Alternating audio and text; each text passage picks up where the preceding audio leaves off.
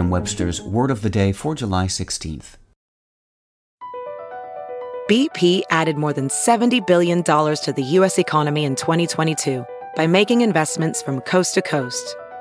Investments like building charging hubs for fleets of electric buses in California and starting up new infrastructure in the Gulf of Mexico. It's and, not or. See what doing both means for energy nationwide at bp.com/investing in America. Today's word is nuance, spelled Nuance. Nuance is a noun. A nuance is a subtle distinction, variation, or quality in something, such as tone, color, meaning, etc. Here's the word used in a sentence from Vulture by Brian Tallarico. Chiwetel Ejiofor gets to go all kinds of over the top as an alien who has come to Earth to save both our planet and his own.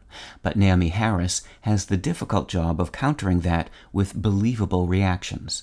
She's our eyes into this sometimes inspired show, and Harris gives the character nuance that so many other actresses would have missed.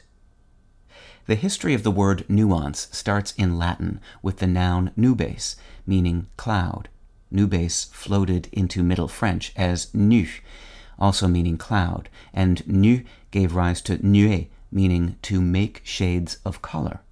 Nuée in turn produced nuance, which in Middle French meant shade of color. English borrowed nuance from French with the meaning a subtle distinction or variation in the late 18th century. That use persists today. Additionally, nuance is sometimes used in a specific musical sense, designating a subtle expressive variation in a musical performance, such as in tempo, dynamic intensity, or timbre, that is not indicated in the score. With your Word of the Day, I'm Peter Sokolowski.